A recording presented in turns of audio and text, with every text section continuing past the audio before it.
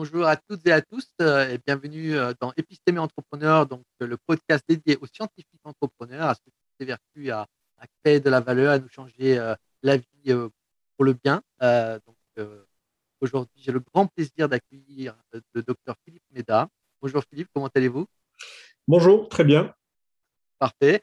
Je vous remercie d'avoir accepté cette invitation et je vais rapidement essayer de résumer. Euh, Excusez-moi. Alors, Philippe, je vais vous présenter aux auditeurs. Je vais essayer de ne pas dire de bêtises. Vous me corrigez si c'est des bêtises. Donc, vous êtes biologiste de formation, ancien chercheur en immunobiologie, PhD de l'Université de Grenoble, promotion 96, cofondateur de Kélis Médica, entreprise spécialisée dans la conception et la distribution de dispositifs médicaux, MBA de la Cage Business School, qui est basée à Bordeaux, promotion 2007. Et pour l'anecdote, pour ce MBA, vous vous êtes intéressé, je dirais, à la connexion entre la haute finance et l'économie réelle. Et ça, c'était juste avant la crise planétaire de 2007. C'est visionnaire. euh, vous nous expliquerez un peu la boule de cristal que vous avez utilisée à ce moment-là. Et depuis près de 20 ans maintenant, vous êtes consultant stratégie d'innovation. L'aventure a démarré à Marseille en octobre 2007. Vous avez cofondé l'agence Mercap avec votre épouse, docteur Stéphanie Mitrano, PhD en management, spécialiste du mentorat de dirigeants et de la culture du leadership, que j'espère nous aurons également le plaisir d'avoir dans l'épidémie, parce que c'est vraiment un sujet important pour l'innovation et l'entrepreneuriat. Euh, ensuite, en 2016, vous relocalisez votre agence aux Pays-Bas pour continuer l'aventure. Et votre agence se nommera alors Innovation Copilots. Nous reviendrons sur le choix du mot parce que c'est très important dans la manière que vous accompagnez vos clients. Et, euh, qui sont d'ailleurs des grandes entreprises, des startups, des incubateurs. Euh, voilà, donc, je ne pas oublier, ah oui, vous intervenez sur tous les secteurs, mais votre focus, c'est la valeur. D'ailleurs, vous êtes un expert de cette notion de valeur qui est souvent mal comprise par les entrepreneurs, euh, par les entreprises, mais parfois même, je dirais, dévoyée par certaines, et on le ressent dans certains de vos tweets ou interventions, où vous vous moquez un peu des mission statements des entreprises qui sont un peu, je dirais,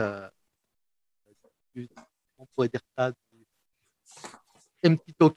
C'est un peu des paroles vides. Donc là aussi, nous en reparlerons. J'oublie de préciser que vous êtes également professeur en MBA, conférencier, investisseur. Vous avez un pied en Europe, donc aux Pays-Bas, et un pied en Asie, à Shanghai, pour être précis. Donc, ce mois de juin également, vous avez annoncé le lancement de votre web school pour accompagner et muscler les start-upers. Donc, c'est aussi l'opportunité aujourd'hui de présenter cette web school parce que je pense que ça va faire du bruit et ça va beaucoup aider les entreprises. Euh, donc, euh, Cet entretien va se organiser en gros en trois parties. On va parler un peu du jeune Philippe Méda qui est entré dans les études de sciences, ses aspirations, ses projets, votre activité de conseil. Évidemment, on finira sur la web school. Voilà pour le programme que nous vous avons préparé. Alors Philippe, quand vous étiez, je dirais, à la sortie du bac, vous entriez en fac, vous aviez déjà un plan de carrière pour devenir chercheur, professeur dans le monde universitaire et pourquoi avoir choisi les sciences et en particulier la biologie? Alors, les sciences, c'était un petit peu une curiosité de gamin. Comme beaucoup de gamins, j'étais passionné par les dinosaures. Et pas tout petit, tout petit, mais assez jeune, je voulais être chercheur en biologie sans vraiment trop savoir ce que c'était, mais à partir du collège à peu près. J'avais un papa qui était ingénieur, qui travaillait dans l'aérospatiale, qui voulait plus que je fasse une carrière d'ingénieur. Donc j'ai un petit peu suivi le truc, mais c'était pas top. Donc j'ai rebifurqué vers la biologie. Et ouais, et c'est quelque chose qui m'a vraiment passionné pendant assez longtemps. Et je dirais au doctorat, puisque j'imagine aussi un petit peu la discussion, où je me suis rendu compte que la biologie, c'était une science expérimentale et que j'étais vraiment pas le meilleur du monde en termes de manip et surtout que ça m'ennuyait férocement en réalité. Et pendant une bonne partie de mon doctorat, je pense que y a eu 10% de plaisir intellectuel et 90% de pénibilité à la tâche sur le côté paillasse, où ben voilà, c'est le cas de tout le monde. On fait des manips tous les jours pendant un mois qui ne marchent pas. Et à la fin du mois, quand la manip se met finalement à marcher, il faut encore la refaire pendant un mois pour comprendre pourquoi elle a marché. Donc, je me suis rendu compte pendant le doctorat, en fait, que le endgame, et ce qui m'intéresserait vraiment, c'était d'être directeur de laboratoire de recherche. Mais du coup, le parcours pour arriver là me paraissait, et ça peut être un sujet de discussion aussi, me paraissait assez déséquilibré en termes de qu'est-ce qu'il fallait faire pour y arriver, quels étaient les salaires, quel était le temps passé, quelle était l'instabilité personnelle qu'il fallait admettre versus le résultat obtenu par rapport à ça. Et du coup, je suis parti en fait après le doctorat, j'avais un postdoc qui était fléché, etc. Et je me suis dit, OK, non, c'est pas un bon deal. Je veux pas être intermittent du spectacle de la science pendant 15 ans et peut-être un jour avoir un job. Fin des années 90, c'était déjà une proposition de valeur qui était très, très mauvaise, je trouvais. Et absolument le ressenti, évidemment, de beaucoup de chercheurs. La pyramide d'ascension pour arriver à être le parent au sommet de la pyramide, c'est un peu compliqué en science, malheureusement, mais il y aurait quelque chose à faire aussi de ce côté-là pour un peu rénover la science mondiale, mais bon, pas tout innover. Hein. Et donc là, à ce moment-là, vous n'aviez pas encore, je dirais, la graine, je dirais, entrepreneur. Finalement, alors j'essaie quand même d'expliquer un peu aux auditeurs qui sont pas dans les études de sciences. Il faut dire que les études de sciences sont tellement prenantes, en termes intellectuels, on s'investit tellement que quelque part, sans le vouloir, on se met un peu des œillères. On a du mal à regarder ce qui se passe ailleurs. C'est tellement passionnant. Tous les jours, le cerveau est stimulé par des choses qu'on en découvre au fur et à mesure des études. Le doctorat, j'en parle. Évidemment, c'est l'apothéose, je dirais, de cette stimulation intellectuelle. Et donc, on a l'impression qu'il n'existe rien d'autre en dehors de ça. Et souvent, la plupart des jeunes scientifiques arrivent en fin de thèse et c'est à ce moment-là qu'ils se posent des questions vers la sortie. Est-ce que ça a été votre cas ou vous aviez déjà un petit peu, je dirais, prospecté une voie de sortie, je dirais Non, non, non, c'était complètement mon cas. Enfin, là-dessus, j'ai vraiment une histoire absolument standard. J'avais aucune idée de ce que je vais faire. À l'époque, les quelques copains de promotion, on avait même on s'était fait des t-shirts. On avait arrêté parce que c'était mal perçu, mais ça nous avait paru amusant d'avoir des t-shirts qui expliquaient que notre postdoc était chez McDonald's après la thèse. Mais c'était le cas. Et non, non, pas de plan de repli. Et je dirais, comme c'est toujours le cas aujourd'hui, même si on essaie de raconter le contraire, toute autre sortie d'un doctorat que de la science pure était absolument pas sur la table, était très mal vue. On avait un labo, j'étais au centre d'études nucléaires de Grenoble à faire de la biologie pour X raisons. Il y avait un labo qui faisait du séquençage de protéines, mais qui était un labo qui faisait du business avec ça, et personne ne leur parlait. Le gars Oui, oui. qui s'occupait de ça était absolument brillant, le labo était remarquable, il faisait un travail a posteriori absolument magique, mais c'était pas de la science, ils n'étaient pas dans le noble art de la découverte scientifique, donc c'était vraiment des gens qui on parlait à peine parce qu'ils ne faisaient pas partie du club.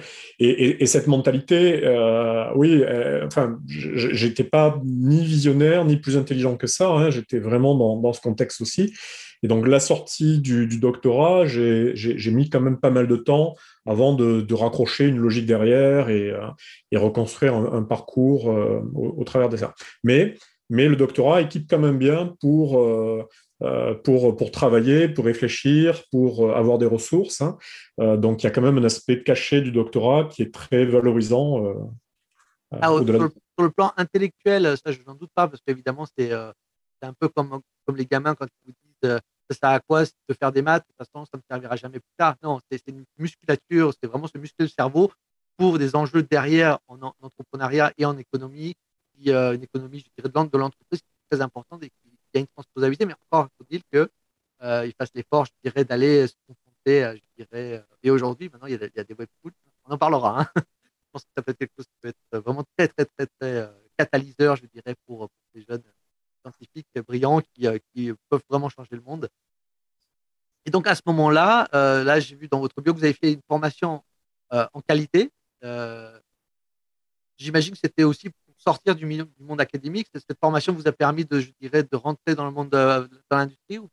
Ouais, tout simplement, il fallait que je bosse hein, à un moment donné. Donc, il y a une réalité économique.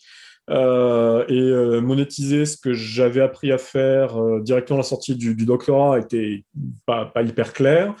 Et du coup, faire un bridge avec une formation qualité industrie, vers la qualité pharmaceutique, etc., la qualité des process, a été une opportunité qui a été assez logique, assez intéressante. Et ça, pour moi, alors du coup, ça a eu énormément de valeur parce que par la qualité, en fait, j'ai vraiment appris à comprendre le fonctionnement d'une entreprise à tous les étages, puisqu'on est obligé d'adresser tous les processus d'une entreprise, des processus de management aux processus de production, de formation, etc. Donc ça, c'était très intéressant pour avoir une vision intégrée de ce qu'était une entreprise et puis après de commencer à reprendre pied dans le marché en fait de l'industrie. Ouais. En fait, avec cette formation, vous étiez entre guillemets censé finir dans la R&D ou la production d'une pharma. Et en fait, vous avez finalement très rapidement travaillé en sales. Euh, oui, je me suis, en fait, je me suis occupé de pas mal de choses et j'ai certifié quelques entreprises qui faisaient la distribution médicale ISO 9001, puisqu'à l'époque, c'était important pour des raisons qui étaient plus ou moins bonnes. Et du coup, j'ai aussi vu des services dans ces entreprises qui fonctionnaient pas bien. Et une chose en donnant une autre, je me suis mis à prendre la direction de certains de ces services et à m'occuper de supply chain, d'administration des ventes, de marketing, et puis petit à petit de devenir un petit peu numéro 2 d'une fonction de direction qui dirigeait ces entreprises. Et ce qui apparaît peut-être pas dans mon cursus, mais qui était intéressant à l'époque, et objectivement, je pense, la seule chose maligne que j'ai fait de ce point de vue sur ces 10 années, c'est que comme il y avait même en qualité en fait assez peu de boulot, j'ai dit OK, je vais faire du multisalariat. Donc pas du conseil parce que ça me paraissait pas compréhensible à l'époque et je savais pas vraiment ce que c'était, mais je vais faire du multisalariat. La première entreprise qui pouvait me payer X, je sais plus combien c'était, mais c'était la moitié d'un salaire en réalité. Je dis OK, vous pouvez pas me payer un salaire complet, donc je travaille la moitié du temps et l'autre moitié du temps, je trouve une entreprise pour me payer. Et j'ai en fait rapidement travaillé pour 3 entreprises comme ça en temps partagé. Et c'était très très intéressant.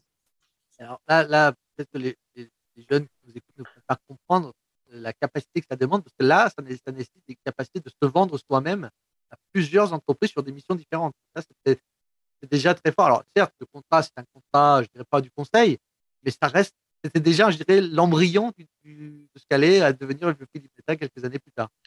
C'était, je pense, pour moi, un début de maturité tardive. J'ai jamais été très rapide sur quoi que ce soit. Hein. Donc, c'est pour ça que je me méfie un petit peu quand on regarde mon parcours après en disant waouh, c'est extraordinaire. C'est vraiment pas extraordinaire du tout. Hein. Non, j'étais très lent sur tous ces sujets. Mais là, j'avais commencé à comprendre que l'ennui, pour moi, était une force. C'est-à-dire, je suis quelqu'un qui m'ennuie assez vite. Et du coup, de ne pas travailler avec une seule équipe ou une seule entreprise et pouvoir faire le lundi, mardi avec une équipe, une entreprise et le reste de la semaine avec une autre entreprise, pouvoir switcher comme ça était quelque chose qui me convenait hyper bien. Et donc, suite à cette expérience-là, là, c'est Kélis Médical.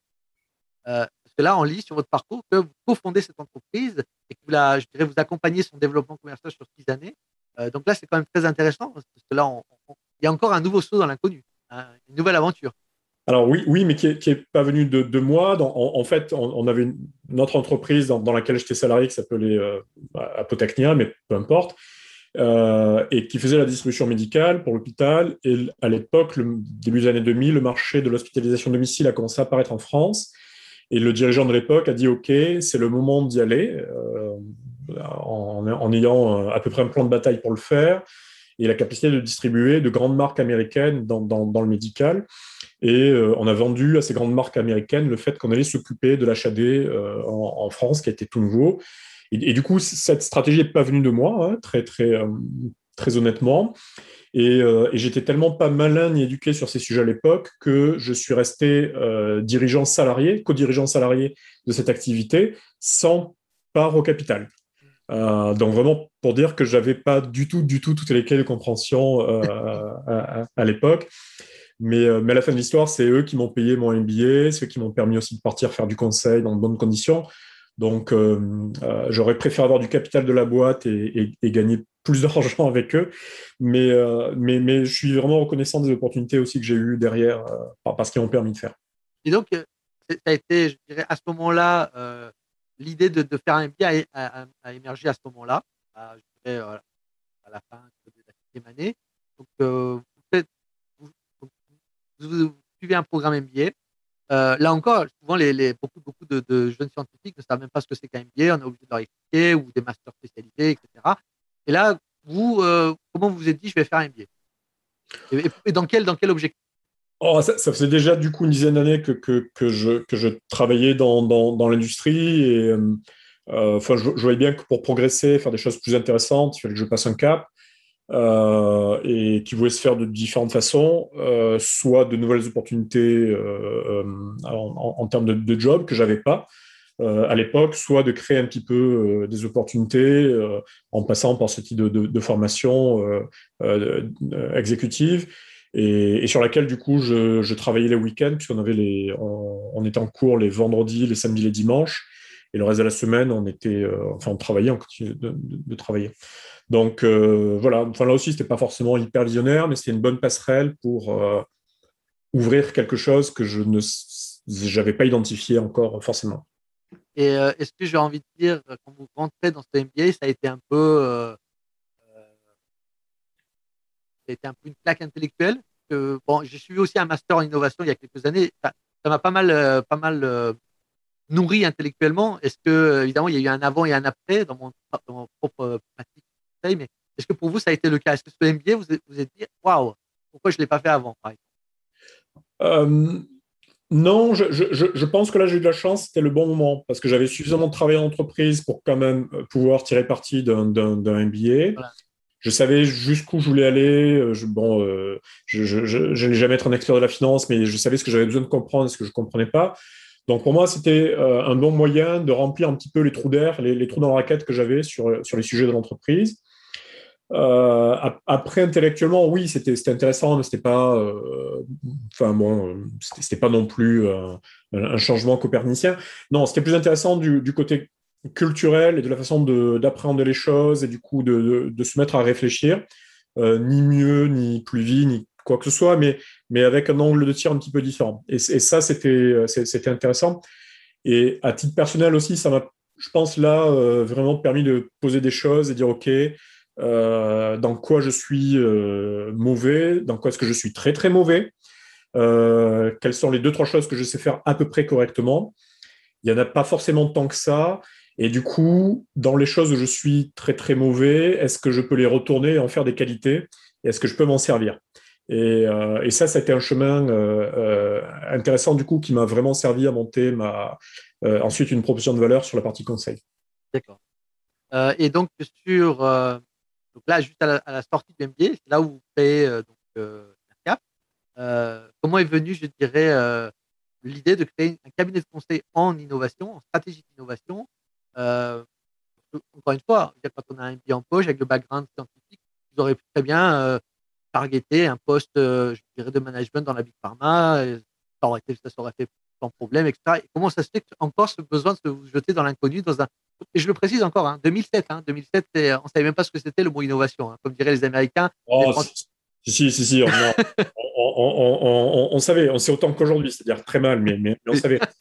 Non, là, par contre, j'ai eu une idée visionnaire. Pour le coup, je me suis dit, c'est super simple. J'ai quand même un bon bagage professionnel, technique maintenant. Je vais faire un truc qui est remarquable. Je vais aller voir des PME, des TPME, qui ne peuvent pas se payer des gens pour les aider à faire de la stratégie, à aller au next step avec leur business et éventuellement faire de l'innovation, qui n'était pas tant que ça mon sujet dans la première idée que j'avais. Et je vais aller voir les PME qui ne peuvent pas se payer les Capgemini, les KPMG, Les startups, pas forcément, parce elles sont dans des écosystèmes qui les accompagnent hyper bien, donc c'est pas la peine. Mais non, mon marché, c'est ça, c'est les PME. Et évidemment, ça n'a jamais marché. C'est-à-dire, en 3 mois, j'ai compris que ça marcherait jamais pour des tas de raisons et que le marché n'était pas du tout là. Donc, mon idée brillante était absolument à côté de la plaque. Et je me suis rendu compte un peu par hasard qu'en fait, le premier marché, c'était celui des startups qui étaient pas accompagnées. En France, à l'époque, elles étaient accompagnées par plein de pôles de compétitivité, d'incubateurs, de tout ce qu'on voulait. Il n'y avait pas d'accélérateur encore à l'époque. Mais en réalité, les gens faisaient essentiellement de l'immobilier ou du crédit impôt recherche. Et en fait, le sujet de développer une start-up, l'accompagner dans sa stratégie, son go-to-market, etc., était un sujet absolument secondaire. En réalité, ça n'intéressait personne. Donc ça commençait à bien marcher, être un premier pied dans le marché. Et un petit peu plus tard, je me suis rendu compte aussi que côté grand groupe, il y avait en fait une incompréhension assez réelle de ce que c'était l'innovation. Et on savait gérer des projets, des grands projets, faire de l'innovation incrémentale, si on est technique. Donc, grosso modo, améliorer de la technologie un petit peu à périmètre de marché stable. Mais dès que le marché se mettait à se retourner, à se casser la figure radicalement, à se reconfigurer, où la technologie était en rupture complète, c'était le flou total. Et donc, j'ai aussi commencé à prendre pied un petit peu dans ces sujets, et notamment à l'époque avec l'incubateur de Gemalto, qui se posait pas mal de questions sur son process et avec qui on avait commencé à travailler. Là, j'ai rebondi sur ce point concernant les grands groupes. Est-ce que pour vous, le choc euh, de Kodak n'a pas ébranlé tout le monde des grandes entreprises? C'est-à-dire que cette entreprise qui était là, qui était sur une position vache à lait, qui était dominante technologiquement et qui a été, entre guillemets, disruptée, on va dire, par les nouveaux entrants, est-ce que ça n'a pas été une espèce ça n'a pas terrifié le monde entier en se disant, mais ça peut nous arriver aussi? Avant les Uber et compagnie, hein, je veux dire, là, c'est on est. Non, je pense pas, je pense Il pas. n'y a pas eu de prise de conscience à ce moment-là. Non, il y a tellement d'exemples entre Microsoft qui a jamais réussi à faire du mobile. Enfin, il y a des exemples de drames industriels sur l'innovation et les changements de marché. Il y en a eu toutes les années à de grandes échelles. Non, je pense pas. Je pense que c'est quelque chose qui est difficile c'est quelque chose qui connecte mal avec la culture des grands groupes. Et il y a toujours un peu un syndrome de ça va pas nous arriver à nous. Oui. Donc oui, enfin, tout le monde parle de Kodak tout le temps ou d'autres, mais non, il y a le vrai syndrome que bah ok, oui, bon, on a compris, nous vraiment, ça va pas nous arriver. Oui, oui, c'est d'où l'importance, je dirais, d'étudier la culture d'entreprise pour essayer de les aider à évoluer. C'est une discussion difficile parce que la réalité est aussi que la majorité des grands groupes qui ont du mal à livrer sur le sujet très particulier de l'innovation euh, sont rarement face à des grandes catastrophes. Il y a rarement des grands séismes qui les rendent obsolètes du jour au lendemain, etc. Même si on peut trouver des cas. Et même le cas Kodak, on en parle beaucoup, mais c'est quelque chose qui a mis 10 ans à mal se passer. Et à mal se passer petite étape par petite étape. Je veux dire, ça n'a pas été du jour au lendemain un grand séisme. Et c'est ça qui est un petit peu difficile et qui est pernicieux et qui fait que les grands groupes ont du mal à réagir par rapport à ça. C'est que, en fait, c'est plein de petites choses qui se désalignent. Et à la fin de l'histoire, oui, il y a quelque chose qui dévisse brutalement, mais ça s'est fait en réalité sur plusieurs années. Exactement. C'est ce côté un peu effet cumulé par sédimentation et d'un coup, ça tombe. Et là, on parle de construction, mais en fait, ce qu'on n'a pas vu, c'est qu'il y avait 10-15 ans en arrière, Ouais, il y avait une vague de fonds. ouais, c'est un peu ça. Sans faire de référence de mauvais goût à l'actualité, les grands immeubles s'écroulent rarement à cause d'un grand accident. Il y a quelque chose qui se met à suinter dans le béton pendant plusieurs années et c'est pas forcément visible, mais on le voit un petit peu. Il y a deux, trois alertes régulières Et puis, bah oui, à un moment donné, il y a une accumulation de contraintes et ça craque. Euh, Absolument. Et donc aujourd'hui, donc votre offre se structure en trois actes. Donc l'accompagnement en stratégie d'innovation que vous portez, l'accompagnement en culture leadership porté par Stéphanie Mitrano, que nous aurons prochainement, et maintenant la dimension web school. On reviendra également là-dessus. Donc toujours pour continuer sur, je dirais, l'aventure Mercapt euh, donc, vous avez un peu parlé de vos débuts et je dirais, du premier target, du premier segment que vous avez ciblé qui n'était pas l'idéal, hein. Alors, moi, j'ai 10 années je dirais, je suis la génération 10 années après, parce que j'ai un César de 2007. Et effectivement, déjà, on savait que les dirigeants de PME en France, les PE-PME, n'étaient pas acheteuses, n'étaient pas acheteurs, je dirais, de prestations de services en conseil stratégique. Ils achetaient du marketing opérationnel, hein, pour leur faire un packaging, je ne sais pas quoi, un logo, mais ils n'achetaient pas de stratégie. Euh, et l'avocat, l'expert comptable, éventuellement le syndicat de corporation, si on était dans une filière un peu spéciale, mais il n'y avait pas la culture. Mais c'était très franco-français. À l'inverse, en Allemagne, je sais que par exemple, les dirigeants de PME, là-bas, ils sont très accompagnés, ils ont cette culture de la stratégie que nous, on n'a pas, et je pense qu'on l'a toujours pas. Il y a toujours cette couche de TPE, PME qui est toujours encore, alors certes, qui est une force vive, hein, pour la France, mais qui est encore, je dirais, déconnectée du reste, hein. On a la Startup Nation, les grands groupes, et les PME sont toujours au milieu, quoi. C'est un autre sujet. Euh, donc, ces premières années chez Mercapt, est-ce que comment vous avez vécu ces premières années? Parce que c'était effectivement, vous étiez encore un pionnier. Vous avez été, je le dis, hein, sans flagornerie, vous avez été un des premiers à allier le design à la stratégie, qu'on appelle aujourd'hui communément le business design, etc. Mais vous étiez un des premiers à amener cette dimension de design dans la réflexion stratégique. Est-ce que c'était déjà novateur en soi de proposer cette offre je dirais, à des gens est-ce qu'ils comprenaient votre offre à cette époque? Ouais, je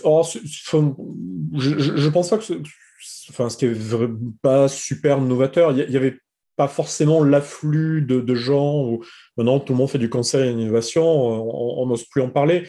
Mais c'était déjà un petit peu ça à l'époque. Il y avait beaucoup de gens qui faisaient de l'open innovation à l'époque, c'était très, très à la mode, avant qu'on se rende compte que ça ne répondait qu'à des cas très particuliers d'innovation. On le mettait un petit peu à toutes les sauces, donc il y avait beaucoup de gens. Il y avait beaucoup de gens aussi qui faisaient du conseil innovation sans dire qu'ils faisaient du conseil innovation, hein. La plupart des grands groupes IT ou des prestataires IT, d'une façon ou d'une autre, étaient obligés de questionner la stratégie des entreprises avec qui elles travaillaient. Donc, il y avait quand même des approches par pas mal de côtés.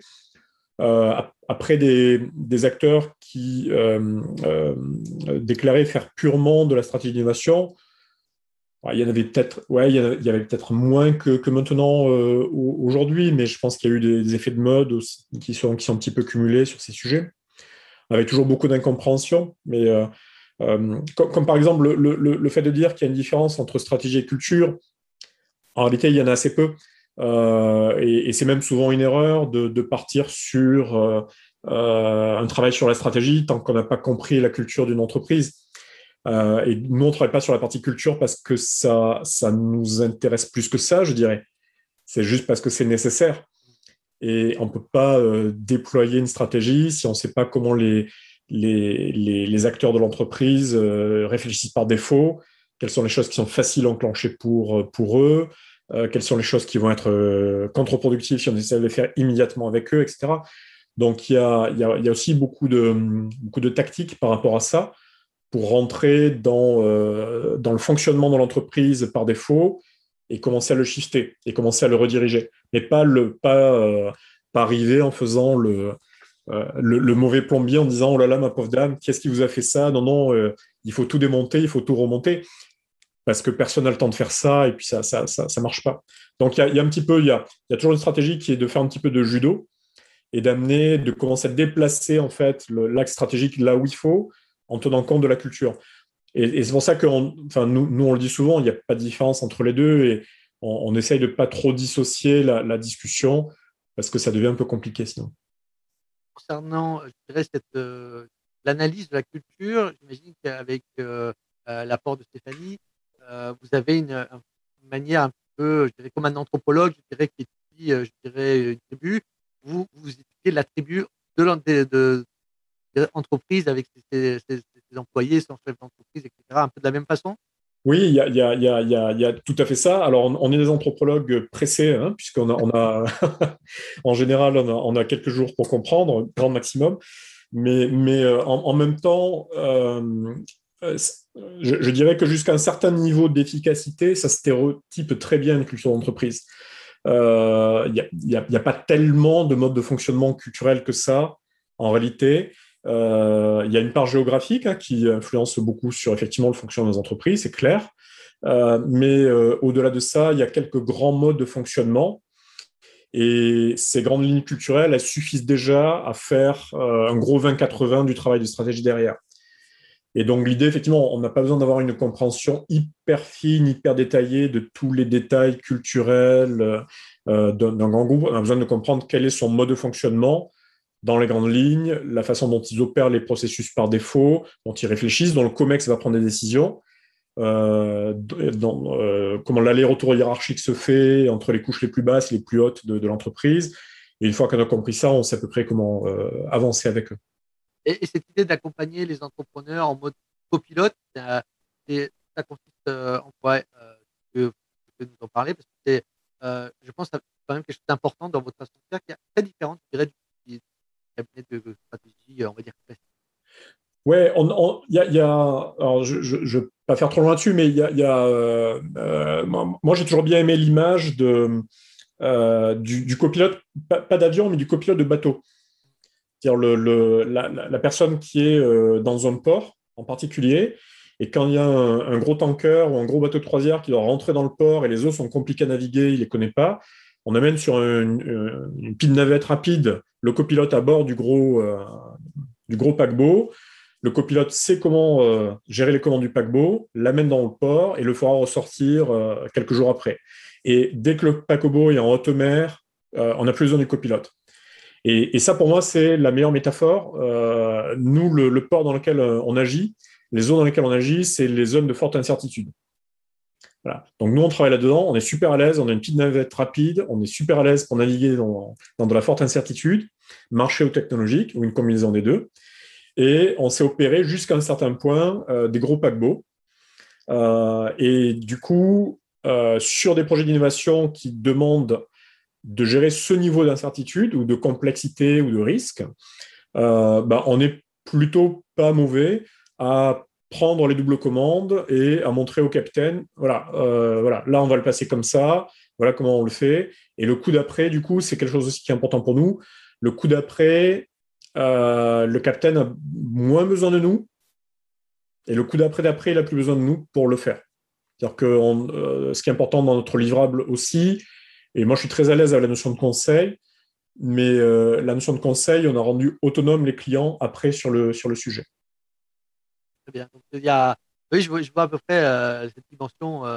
La métaphore était bien choisie. Ça permet bien de comprendre un peu la manière dont que vous travaillez. Et j'imagine que c'est avec Stéphanie, vous avez vraiment comment dire, vous intervenez vraiment à deux en binôme, où c'est chacun, on va dire, c'est bien segmenté sur vos parts je dirais, de.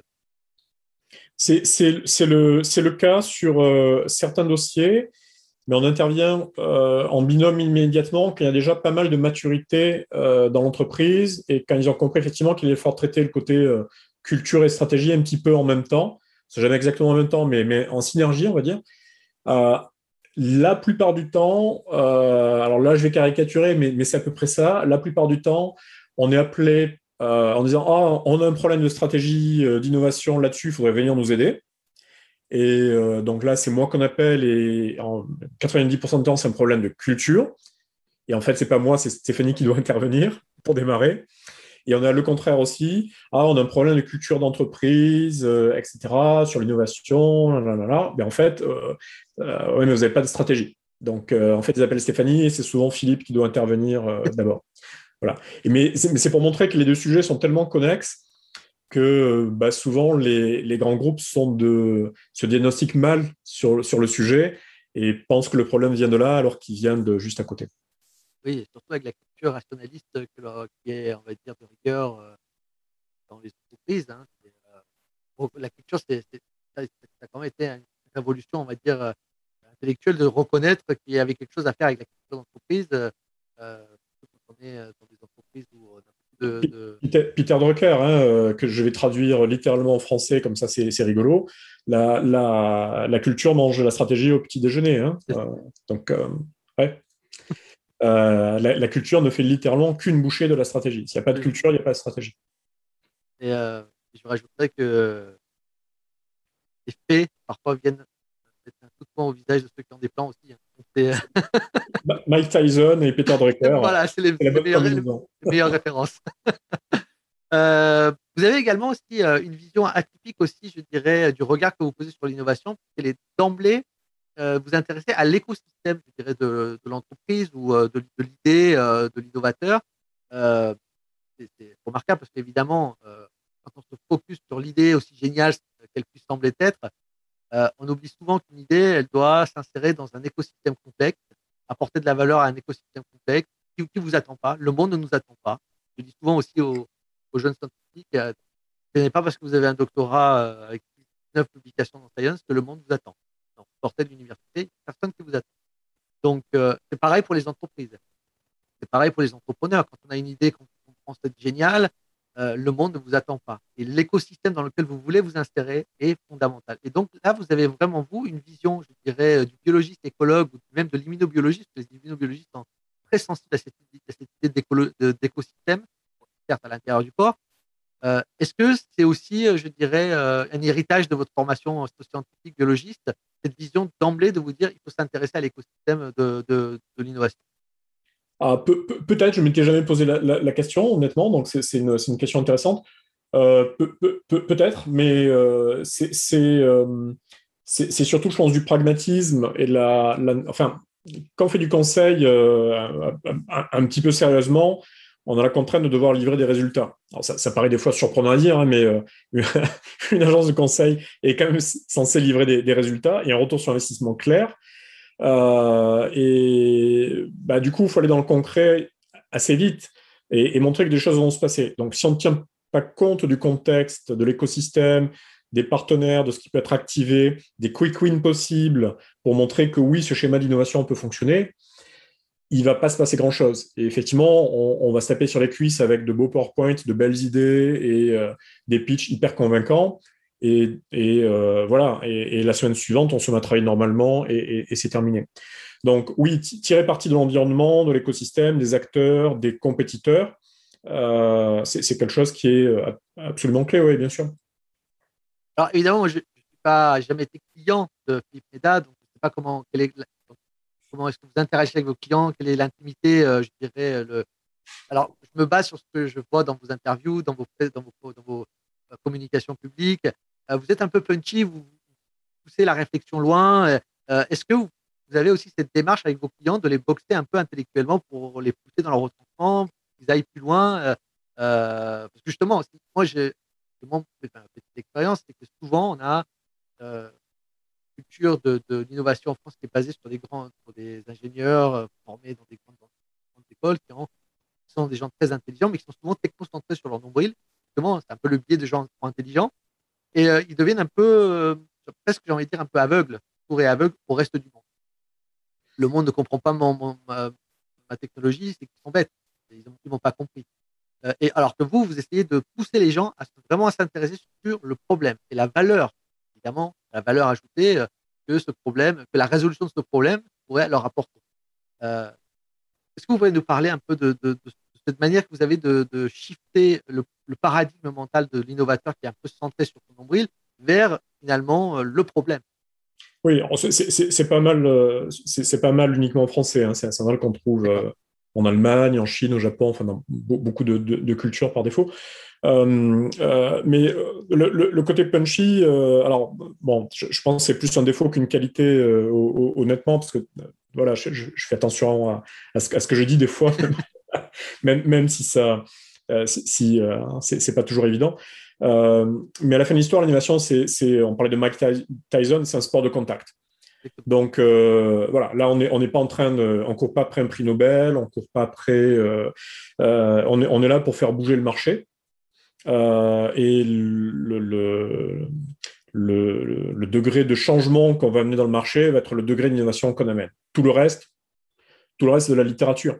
La technologie, la science, c'est pas de l'innovation, hein. C'est de la technologie, c'est de la science. C'est remarquable, c'est absolument important pour l'humanité, etc. Si on parle business et si on parle innovation, on ne parle pas technologie, on ne parle pas science. Ça peut être des outils intéressants pour amener de l'innovation, mais ce n'est pas corrélé à l'innovation. Enfin, l'un des marqueurs les plus stupides de l'innovation, c'est les brevets, hein. Je veux dire, c'est très bien documenté depuis 20 ans, c'est très décorrélé des capacités d'innovation de qui que ce soit. Donc, le but, c'est de ne pas gagner une médaille au concours Lépine, c'est de générer des ventes dans un périmètre qui change, avec des comportements qui changent, et de soutenir avec ça un avantage compétitif dans le marché. Donc là, si j'ai dit des grossièretés, je m'en excuse, hein, mais voilà, ça c'est le jeu auquel on est confronté. Donc, effectivement, quand on part, ce qui est souvent le cas, d'une technologie ou d'une avancée scientifique et qu'on dit, OK, mais maintenant, on veut créer une start-up ou on veut aider un grand groupe à faire quelque chose d'intéressant avec ça, la question, c'est OK, à quoi ça sert? Et c'est une question qui est dure, c'est une question qui est désagréable. La question technique, c'est quel est le problème que cela va traiter? Et ça traite un problème, pourquoi est-ce que c'est un problème? Pourquoi c'est pas traité encore aujourd'hui? Ça veut dire qu'il y a un trou dans le marché que vous allez combler. Donc oui, ça c'est de l'innovation, il y a quelque chose de nouveau qui va se passer. Vous allez amener de nouveaux bénéfices, si on ne veut pas dire que c'est un problème, à un marché. Du coup, c'est quoi? Quelle est la marge de progression que vous créez? Et ça, c'est une question qui est intéressante parce que ça identifie du coup qui est le client de ça et ça identifie tout de suite combien ça vaut. Parce que si j'amène une progression dans le marché, je crée de la valeur, ok, je vais garder une partie de cette valeur, Schumpeter, et la partie de la valeur que je crée, c'est mon revenu. C'est pas compliqué hein, de pricer de l'innovation. Il faut juste savoir à quoi on sert et quel est le problème que l'on va régler. Et ça, c'est une question qui est vraiment difficile. Et c'est une question qui est très difficile quand on est très technocentré et qu'on pense que poser une technologie remarquable sur la table va changer le monde juste parce que la technologie est posée sur la table. Ben, enfin non, ces 30 dernières années, ça n'a jamais été documenté. Donc, et c'est plutôt même le contraire, hein. C'est plutôt les technologies médiocres qui, à la fin de l'histoire, gagnent parce que, oui, la mise en action dans l'écosystème, parce qu'elles ont créé une masse critique, et voilà. Et dans cette optique, j'indique, je vais mettre bien sûr le lien vers l'article, proposer un superbe framework qu'on appelle aujourd'hui Canva, mais framework Canva, c'est la même chose, donc qui organisé en 3 blocs, le problème, la valeur ajoutée et en dernier le produit. Dans chacun des blocs, évidemment, vous invitez les entrepreneurs à répondre en expérimentant sur le terrain avec les parties prenantes, clients, partenaires, prescripteurs, pour challenger chacun de ces points dans cet ordre-là. Donc, le problème d'abord, ensuite la valeur ajoutée, ensuite le produit. Donc, on mettra le lien. Donc, j'indique également qu'il y avait quelques années, vous avez mis en ligne une formation de 3 heures sur cette notion de valeur en prétextant le pitch startup, c'est très malin.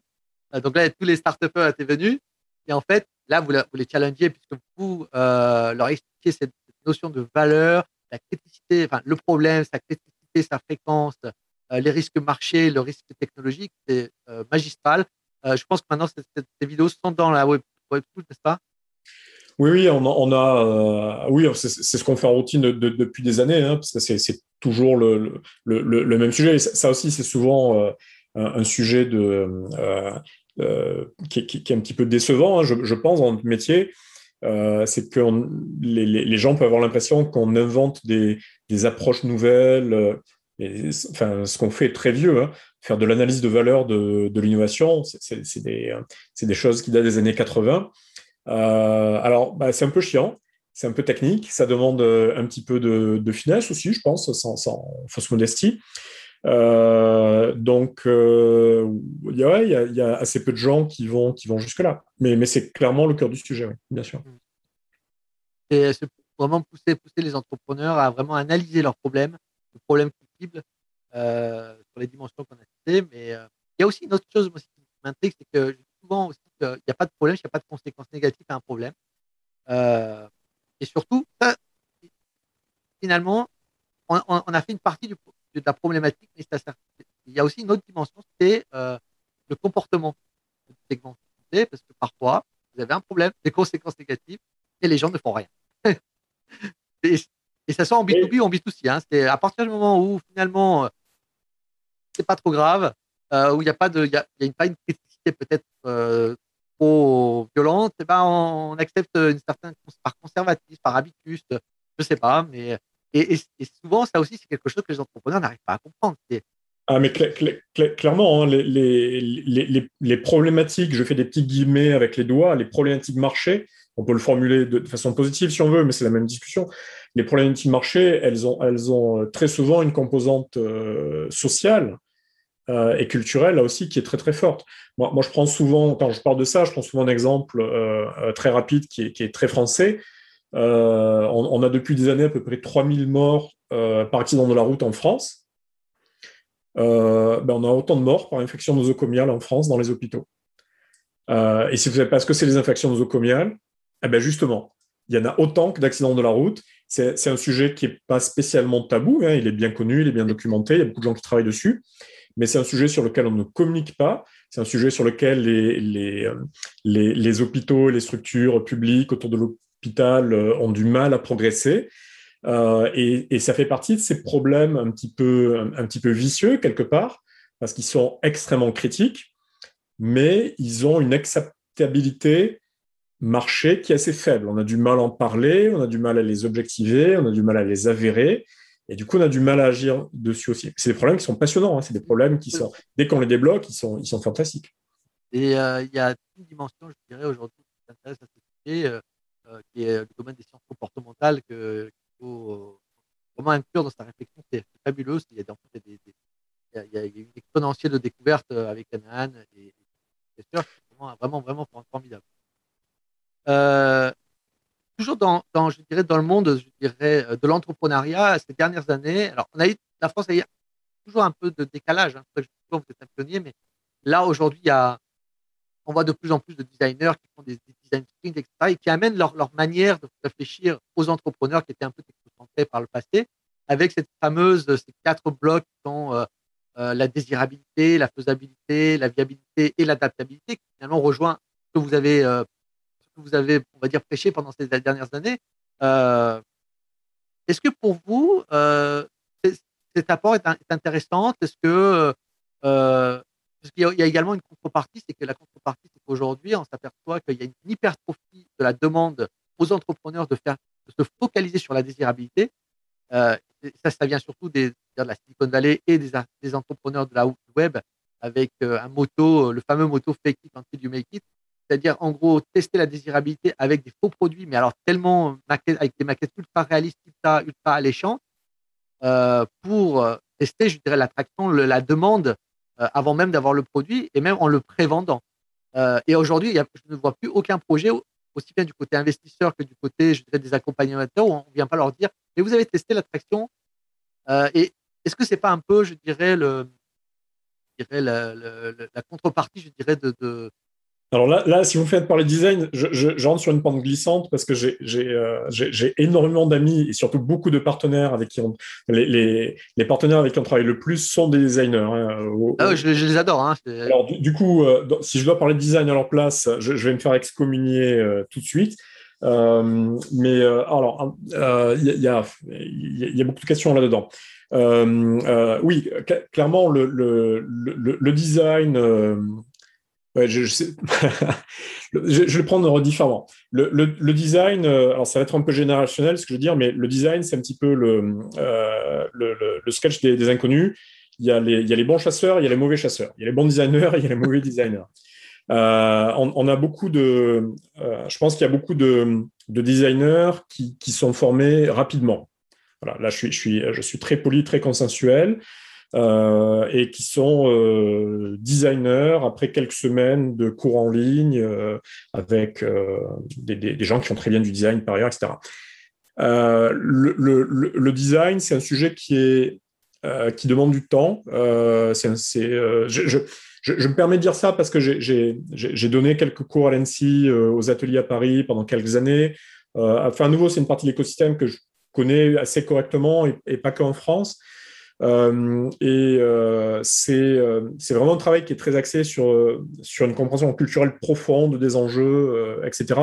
Et qui demande la création surtout d'une énorme capacité d'intuition. Et c'est ça qui est remarquable dans le design. C'est ça qui rend les designers fantastiques quand ils sont bien formés à agir dans le sujet de l'innovation. Parce que ce n'est pas un sujet, justement, dans lequel les scientifiques sont les meilleurs du monde, avec une pensée rationnelle, technique, process, step by step.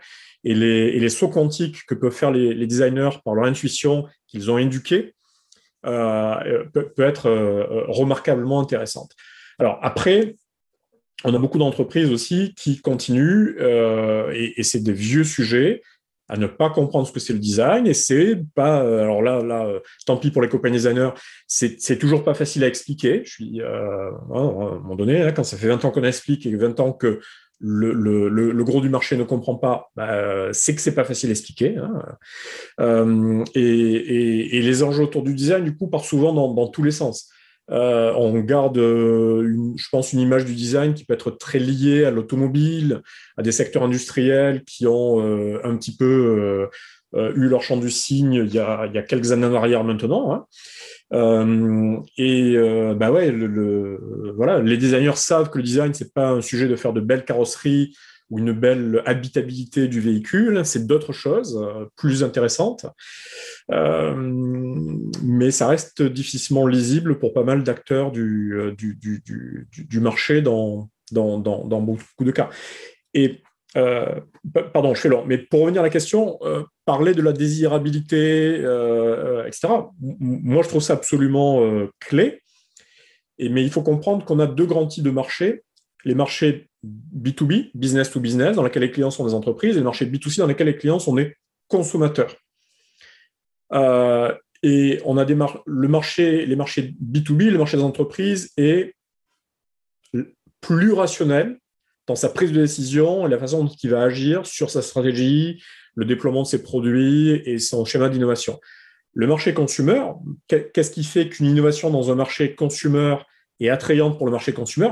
Qu'est-ce qui fait que TikTok gagne par rapport à Facebook? Bonne chance, hein. Et c'est là où il y a des niveaux de complexité. On parlait d'analyse de la valeur juste avant, où là, il vaut mieux travailler avec des designers qu'avec des gens qui sont que sur l'innovation. C'est pour ça que moi, je travaille beaucoup avec des designers, notamment sur ces sujets, pas que sur ces sujets, hein, aussi pour des clients entreprises, mais notamment sur ces sujets. Et concernant justement je ne sais pas si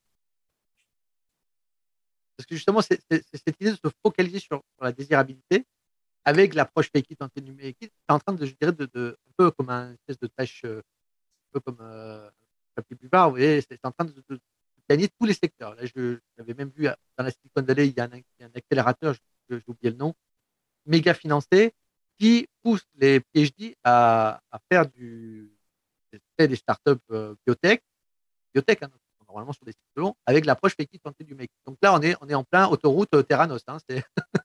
Là, je suis pas sûr de ce dont il s'agit. Hein, je suis pas sûr de ce dont on parle. Le champ des biotech, comme d'autres champs, et à la fin de l'histoire, le pharmaceutique en particulier, sont quand même des terrains de jeu dans lesquels l'approche marché est hyper cadrée. Et alors même si on est sur des aspects plus biotech que pharma, donc avec un peu moins de réglementation que sur la partie très dure pharmaceutique, c'est des marchés qui sont très très millimétrés dans l'approche. Donc c'est difficile de faker réellement quoi que ce soit, ou en tout cas effectivement là c'est du terranos, ça devient une responsabilité pénale très très rapidement. Donc ouais, je suis pas sûr. Après on a des parties de marché dans lesquelles des approches thérapeutiques douces peuvent être mises en jeu, dans lesquelles effectivement l'environnement social, le psychologique peut être un peu plus important. Donc on parle plus vraiment là de thérapie dure. Et donc oui, peut-être que là, ça vaut le coup de parler plus d'expérience patient et des choses comme ça. Et là, des approches légères et agiles ont effectivement beaucoup de valeur. Très bien. Et pour revenir à Mercap, donc vous avez relocalisé l'activité aux Pays-Bas, vous avez renommé la Innovation Copilots. Et en fait, c'est la continuité de l'aventure.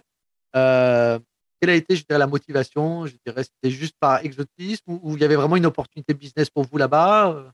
Alors là aussi, c'était extrêmement visionnaire, comme d'habitude. Hein. Vous avez commencé à comprendre à quel point, en fait, on est visionnaire.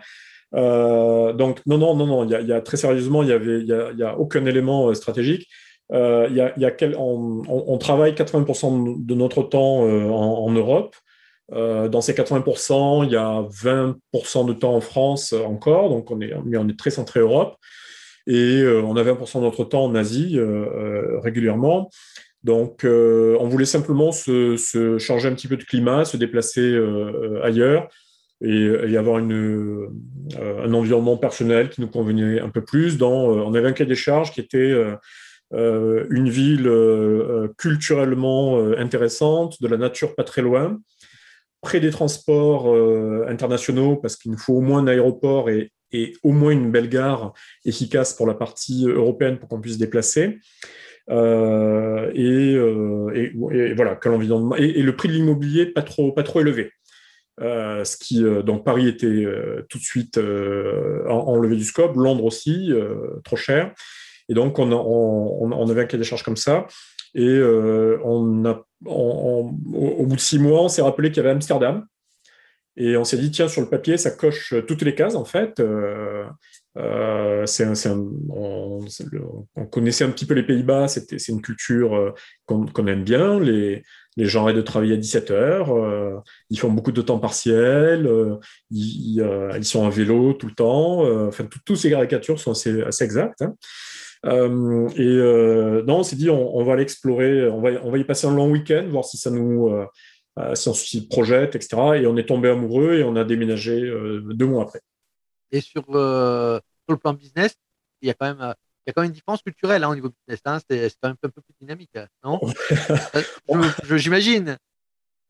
Les Pays-Bas, c'est quand même connu pour être un pays, je dirais, enfin, historiquement, c'est très, très business. Donc, Ah oui, oui, oui, absolument. Ils sont orientés business comme des Américains bas de gamme, j'allais dire. Hein, il n'y a aucun souci. Hein.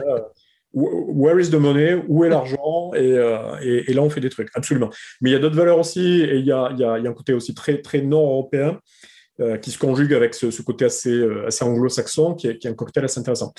Mais alors non, on a des clients aux Pays-Bas, mais non, on s'est pas du tout déplacé pour ça, et on s'est déplacé avec 0 client aux Pays-Bas, et je crois qu'il y a que depuis 2 ans à peu près où on a quelques clients aux Pays-Bas. Mais non, ça a en fait très peu changé notre activité, d'accord. à part notre mode de vie. Le plus gros changement, c'est que ça fait 5 ans qu'on n'a plus de voiture et qu'on se demande à quoi sert une voiture. Et vous avez commencé un peu à parler néerlandais? Un petit peu, voilà. Euh, Mais n'ayant pas assez de clients néerlandais, notre niveau en néerlandais reste très, très médiocre. Néerlandais avec l'accent marseillais. Bon, vous n'avez pas l'accent marseillais, mais c'était pour la blague. Euh, alors là, donc, vous avez fait le lancement de la web school sur Twitter. Alors, vous êtes encore je dirais, Twitter, peut-être un peu en dessous des radars, vous ne voulez pas trop communiquer, mais moi, je voulais un peu pousser la question parce que ça fait longtemps que je me disais, mais pourquoi est-ce que Philippe Méda ne partage pas plus ses connaissances euh, donc voilà, c'est un reproche, mais pourquoi tardivement? Alors, je pense qu'on essaie de partager, on partage beaucoup de choses, on partage beaucoup d'outils notamment. Après, on est souvent sur des côtés grands groupes, évidemment, sur des programmes dans lesquels on est bouclé par des NDA, et on est toujours sur des approches très personnalisées du travail, donc les choses sont difficilement partageables.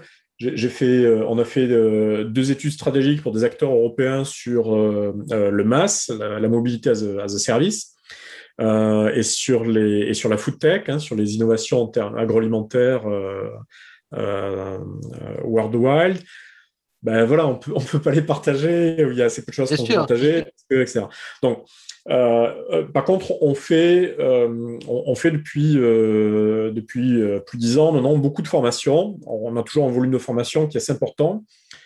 Et la vérité, c'est qu'on n'aime pas faire des formations. Je veux dire, je pense qu'on les fait relativement correctement.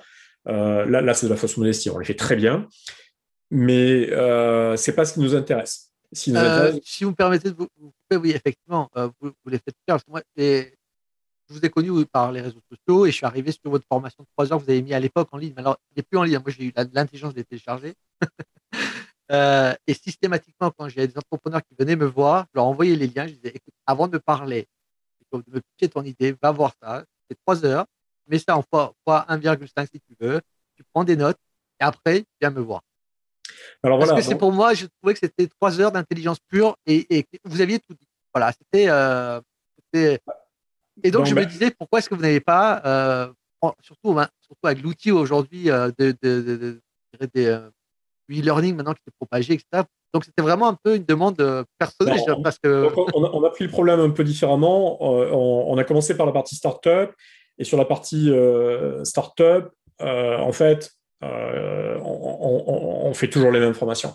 hmm, Je veux dire, pour les startups qui démarrent, hein, celles qui sont en mode de 0 à 1, hein, dans les 12 premiers mois, grosso modo, de démarrage d'un projet startup, c'est toujours la même formation. Et nous, on a deux clients. On a les écosystèmes qui font l'incubation des startups, qui les accompagnent, hein, et de l'autre côté, les startups. Et pour les écosystèmes, les chargés de mission, les gens qui accompagnent les startups, c'est toujours les mêmes sujets. Toujours les mêmes sujets. Et c'est ce dont on parle au début, amener des entrepreneurs technocentrés vers un centrage marché, où est la valeur de l'innovation, etc. Toujours les mêmes sujets. Donc on s'est dit, OK, pour arriver au moment où ça devient intéressant à la startup, où on va rentrer dans la problématique précise du projet, dans les choses qui demandent de la vraie finesse, de l'intelligence et faire vraiment du sur-mesure. Il faut chaque fois passer ce cap, qui est toujours le même, de les aligner correctement sur c'est quoi une startup, Et là, on s'est dit, OK, on en a marre, on ne veut plus le faire. Donc, on va essayer d'avoir un format qui est bien designé, dans lequel on élague tous les sujets secondaires, on se centre sur le cœur des problématiques et on adresse en fait 3 grandes questions. Comment vous pilotez un projet de startup dans les 12 premiers mois? C'est quoi les priorités? Comment vous construisez un modèle économique autour d'une innovation? Et comment vous vous mettez en capacité de parler à des clients de cette innovation? Un, dans la partie stratégique. Deux, mauvaise nouvelle, vous allez devoir faire ça avec des gens, avec des êtres humains. Et les êtres humains, c'est pénible, c'est pas fiable et ça fonctionne pas de façon logique. c'est pas top les Donc, êtres il va humains. falloir vous organiser, il va falloir créer un début de culture. Et si par malheur, votre projet se met à marcher, ce que vous avez commencé à construire à 3 en termes de début de culture, quand vous allez être 50 ou 300, ça va rester et ça va vous suivre pendant très longtemps. Donc, si par malheur votre projet de startup se met à marcher, il va falloir s'occuper de la culture tout de suite. Donc, on s'en occupe, on en parle, on ne fait pas très long, mais voilà ce que vous avez besoin de comprendre, y compris dans le qui fait quoi, comment vous organisez, etc. Et la troisième partie, qui est le sujet où on se dit, ah ben tiens, on va prendre un commercial pour faire ça. Non, non, vous êtes une startup, c'est vous qui devez aller vers vos premiers clients pour comprendre en fait quel est le vrai problème marché que vous adressez, parce que en général, ce que vous pensez ne tient pas la route très longtemps. Donc, vous devez faire le développement du business vous-même dans les premières phases. Bah donc, on va vous expliquer aussi comment faire ça. Voilà. Donc, les 3 parties, c'est stratégie, culture et bizdev. Et en fait, c'est un programme qui est assez court, qui peut être fait en 3 jours, hein, facile, mais qu'on organise en général sur 3 semaines et qui est autoconsommable en ligne. Donc voilà, c'est très simple. Il y a des modules, une question, un outil, on avance, une question, un outil, on avance, et le projet monte comme ça jusqu'à ce qu'on appelle, nous, une ligne de base dans laquelle vous êtes à peu près sûr de ne pas faire les erreurs les plus grossières que 80% des startups continuent de faire tout le temps, tout le temps, tout le temps. Donc voilà, l'idée, c'est gagner 6 mois. On ne prétend pas avoir fait votre projet à votre place, on ne prétend pas avoir réglé tous les détails hyper fins du projet, ce n'est pas le but. Le but, c'est vraiment de débugger votre projet pour que vous perdiez 0 temps à l'allumage. Donc là, vous êtes, donc il y a vous, il y a Stéphanie Mitrano et il y a Vivien Ruivaco. Vous êtes Oui. 3. Je présente l'équipe sur la Web School. Euh, donc là, les typologies de startups que vous accompagnez, c'était plutôt donc secteur B2B, de ce que j'ai compris. Il y aura aussi B2C plus tard ou vous êtes vraiment Non, focus non, pas sur la web school parce que le B2C, les marchés grand public pour des startups, il y a 2 grands cas de figure. C'est soit vous êtes des anciens de Shopify ou de Price Minister et vous connaissez à mort ce marché et vous y retournez. Donc, vous n'avez pas besoin de nous, hein. Vous êtes super bien équipés. Soit vous pensez que c'est vraiment logique et que ça va être facile à faire. Et si vous n'avez pas une équipe de 10-15 personnes et 1 ou 2 millions d'euros pour démarrer, vous allez vous planter en vol. Donc, n'importe quel écosystème censé d'innovation va vous décourager et vous amener vers un pivot B2B le plus vite possible. Bon, je ne suis pas en train de dire qu'on ne peut pas innover en mode startup dans des marchés grand public. Je suis en train de dire c'est ce qu'il y a de plus compliqué sur la planète et c'est ce qui est le plus capitalistique sur la planète par ailleurs. Donc, si vous voulez y aller, ça va être compliqué de vous aider à le concevoir en mode distant comme ça. C'est tout de suite du cas particulier si vous avez une équipe qui est déjà à peu près robuste pour faire ça. Et on le voit, la plupart des écosystèmes aujourd'hui européens de l'innovation ne touchent plus à ces sujets. Et ils ont cru que ça allait se faire, ils ont cru qu'ils allaient faire le prochain Instagram, etc. On a été beaucoup à essayer d'expliquer que c'était plus compliqué que ça. Bon, je pense qu'il y a eu suffisamment de casse. Maintenant, tout le monde arrête. Peut-être que le mouvement de balancier est un petit peu trop fort, mais enfin voilà. En tout cas, nous, c'est un outil, cette web school. Sur cet outil, c'est trop compliqué d'adresser du B2C. Donc c'est vraiment un parti pris stratégique parce que vous avez pensé que vraiment, en plus ça matche bien avec la configuration européenne pour l'écosystème, les écosystèmes business en Europe. Voilà, c'est un outil qui résout un problème clair. Enfin là, on consomme nos propres logiques. Donc c'est un outil qui résout un problème clair, qui est bien manifesté dans le marché, je pense, et je pense qu'il le fait aussi, qu'il le fait bien. Voilà. Mais du coup, focus. Et quel stade de développement? Vraiment en C'est fait. pré-seed ou plus tard ou... Non, c'est fait. Là, on a nos premiers clients là, qui Non, je sont. parlais pas je parlais quelle typologie d'entrepreneurs vous souhaitez. Ah, pardon. Est-ce qu'ils sont en pré-seed ou plutôt avancés ou primo-entrepreneurs ou déjà expérimentés en B2B ou... La cible idéale, c'est primo-entrepreneur 0 à 12 mois. Mhm. Donc, vraiment, le démarrage, la première année startup, là où ça va à nouveau passer au cassé. C'est le cœur de cible, absolument. D'accord, parfait. Euh, regarde. Oui, alors, petite question bonus. Est-ce que vous ne pensez pas, par exemple, qu'une telle formation, alors juste peut-être avec un branding un peu différent, ne pourrait pas intéresser aussi les investisseurs, que ce soit business angel ou VC en pré-seed ou seed, il serait peut-être un peu temps de faire leur éducation aussi, non? Je peux être un peu provocateur, mais... Alors, les business angels sont, en général, sont des acteurs très périphériques du marché de l'innovation. Ils sont en France en particulier. Alors ça, c'est assez français. Ils sont en France très, très présents pour des tas de raisons, mais surtout leur fiscalité à eux. C'est très souvent des acteurs très contre-productifs du marché. Donc, moi, à titre personnel, c'est pas des acteurs vers qui j'ai toujours beaucoup d'appétence pour aller. Alors, il y a plein de cas particuliers, etc. Mais au global, c'est pas des leviers du marché qui sont si intéressants que ça. Et les fonds d'investissement en général sont vraiment bien éduqués sur ces sujets à quelque chose près. Mais du coup, cet outil qu'on appelle du coup une web school là, pour les startups, sur cette version, c'est un outil que des fonds d'investissement sont déjà en train de regarder. On a 2 fonds d'investissement, pas de français d'ailleurs, qui sont en train de commencer à regarder, à utiliser ça pour leur startup. en leur disant effectivement quand on rentre, donc là c'est de l'investissement early stage, mais quand on rentre pré-série A ou série A, donc même si ça fait 2 ans que vous êtes déjà sur le marché, regardez si vous êtes bien au carré sur ces sujets, parce que sinon ça va être compliqué pour nous de monter à bord du projet financièrement avec vous. Voilà. Et donc, ils encouragent leur portefeuille à venir chez vous. C'est remarquable. Ils l'utilisent pour leur portefeuille potentiel Ah, d'investissement. super, super, oui, super. Et donc, oui, donc, moi, j'avais pensé plutôt à sourcer le deal flow à travers des formations telles que celles que vous proposez aussi. Hein. Ça peut être aussi un peu encore plus en amont, c'est-à-dire câbler directement la web school à des petits très early stage, comme ça, à la sortie de la formation, ils ont quelque chose qui est un peu plus solide. Ça peut être aussi quelque chose Alors, on a des incubateurs, donc là, pour le coup, deux en France et un en Europe, à qui, en fait, on a proposé de faire ça à peu près naturellement, en leur disant, c'est prévu, en fait, financièrement, ils prennent une licence à l'année pour avoir accès aux formations, avec autant de startups qu'ils veulent.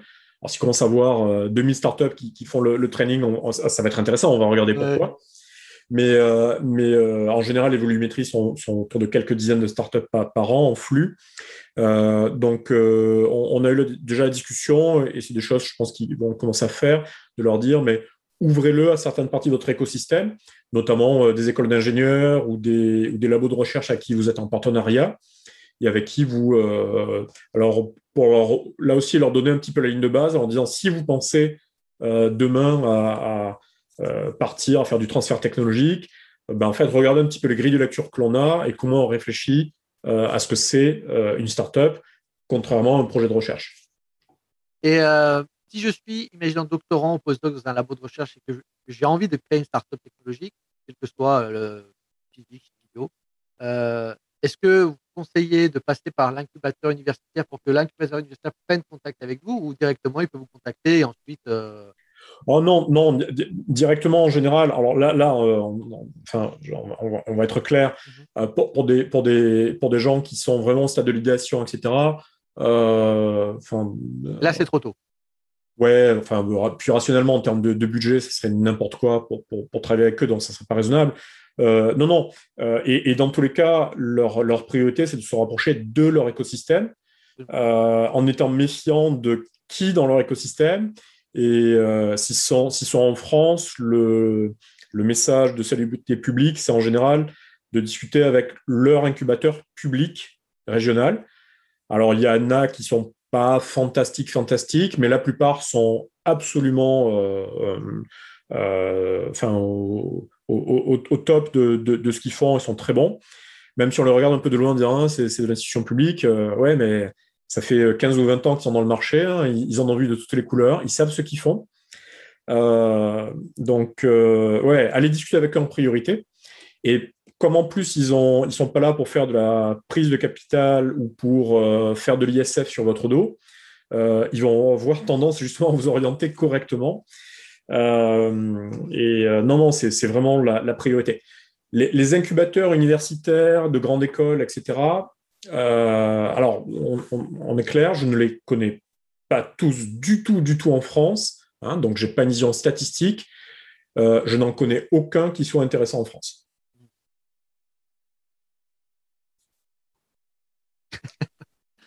Et, Enfin, à nouveau, hein,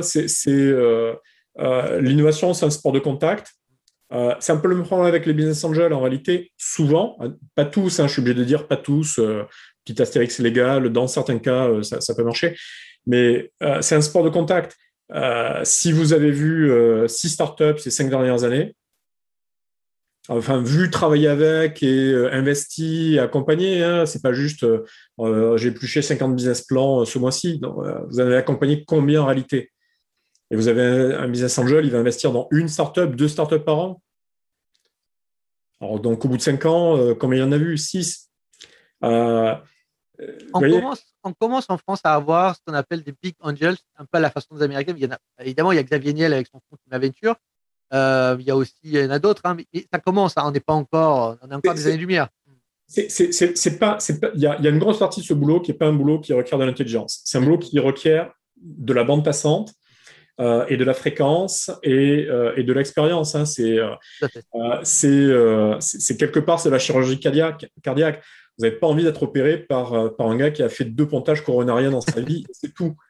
Alors, vous le savez pas, et oui, il faut peut-être faire confiance, mais bon, si c'est votre pontage, vous avez envie d'avoir quand même quelqu'un qui fait ça en routine, qui a les bons réflexes, qui sait comment ça se passe, et qui va avoir une bonne intuition sur ces sujets. Donc, c'est un boulot de fréquence. Et à la fin de l'histoire, enfin, si je conclue cette partie là-dessus, il faut surtout pas m'écouter hein, sur ces sujets. Il suffit juste d'aller voir n'importe quelle partie de l'écosystème et leur dire, OK, ça fait combien de temps que vous êtes dans le marché et vous avez accompagné combien de projets? Est-ce qu'on peut leur parler? Et voilà, c'est le meilleur feedback possible. J'allais vous poser justement cette question en conclusion. Est-ce que vous auriez des conseils à donner à des jeunes scientifiques qui veulent aller vers le startup? Mais là, vous avez répondu magistralement. Effectivement, allez voir votre écosystème, challenge-les, allez voir les startups qu'ils ont accompagnés, discuter avec les CIO, discuter avec eux. Est-ce qu'ils n'ont pas peut-être de meilleures astuces à vous offrir eux aussi? Donc vous avez répondu à cette question que j'avais prévue en conclusion. Donc, Philippe, est-ce que vous souhaiteriez ajouter quelque chose à cet entretien? Non, je sais pas, on a couvert beaucoup de bases. Mais comme le début de la discussion était sur les formations doctorales, etc., je sais que ça bouge un petit peu, ça évolue un petit peu, mais j'ai toujours cette attente inassouvie de voir vraiment quand même des voies et des chemins d'accès professionnels qui soient pas strictement la recherche aujourd'hui pour les doctorants. On a des exemples. Alors bon, il faut arrêter de parler de l'Allemagne à des Français, mais c'est quand même le cas hein, où des doctorants sont capables de faire autre chose que de la recherche. Ouais, ça serait bien d'arriver un jour aussi à montrer cette réalité, à la structurer un petit peu plus et à la rendre logique et sexy aussi, je dirais un petit peu. Et c'est OK que ce soit pas pour tout le monde, hein, mais que ce soit au moins une possibilité sur la table. Absolument. Merci infiniment, Philippe, pour ce temps précieux que vous nous avez accordé aujourd'hui. Euh, c'est vraiment très important pour moi de vous avoir eu aujourd'hui parce que votre parole est rare et donc précieuse. Donc, merci infiniment. J'espère à bientôt. Merci, c'est un plaisir. À très bientôt.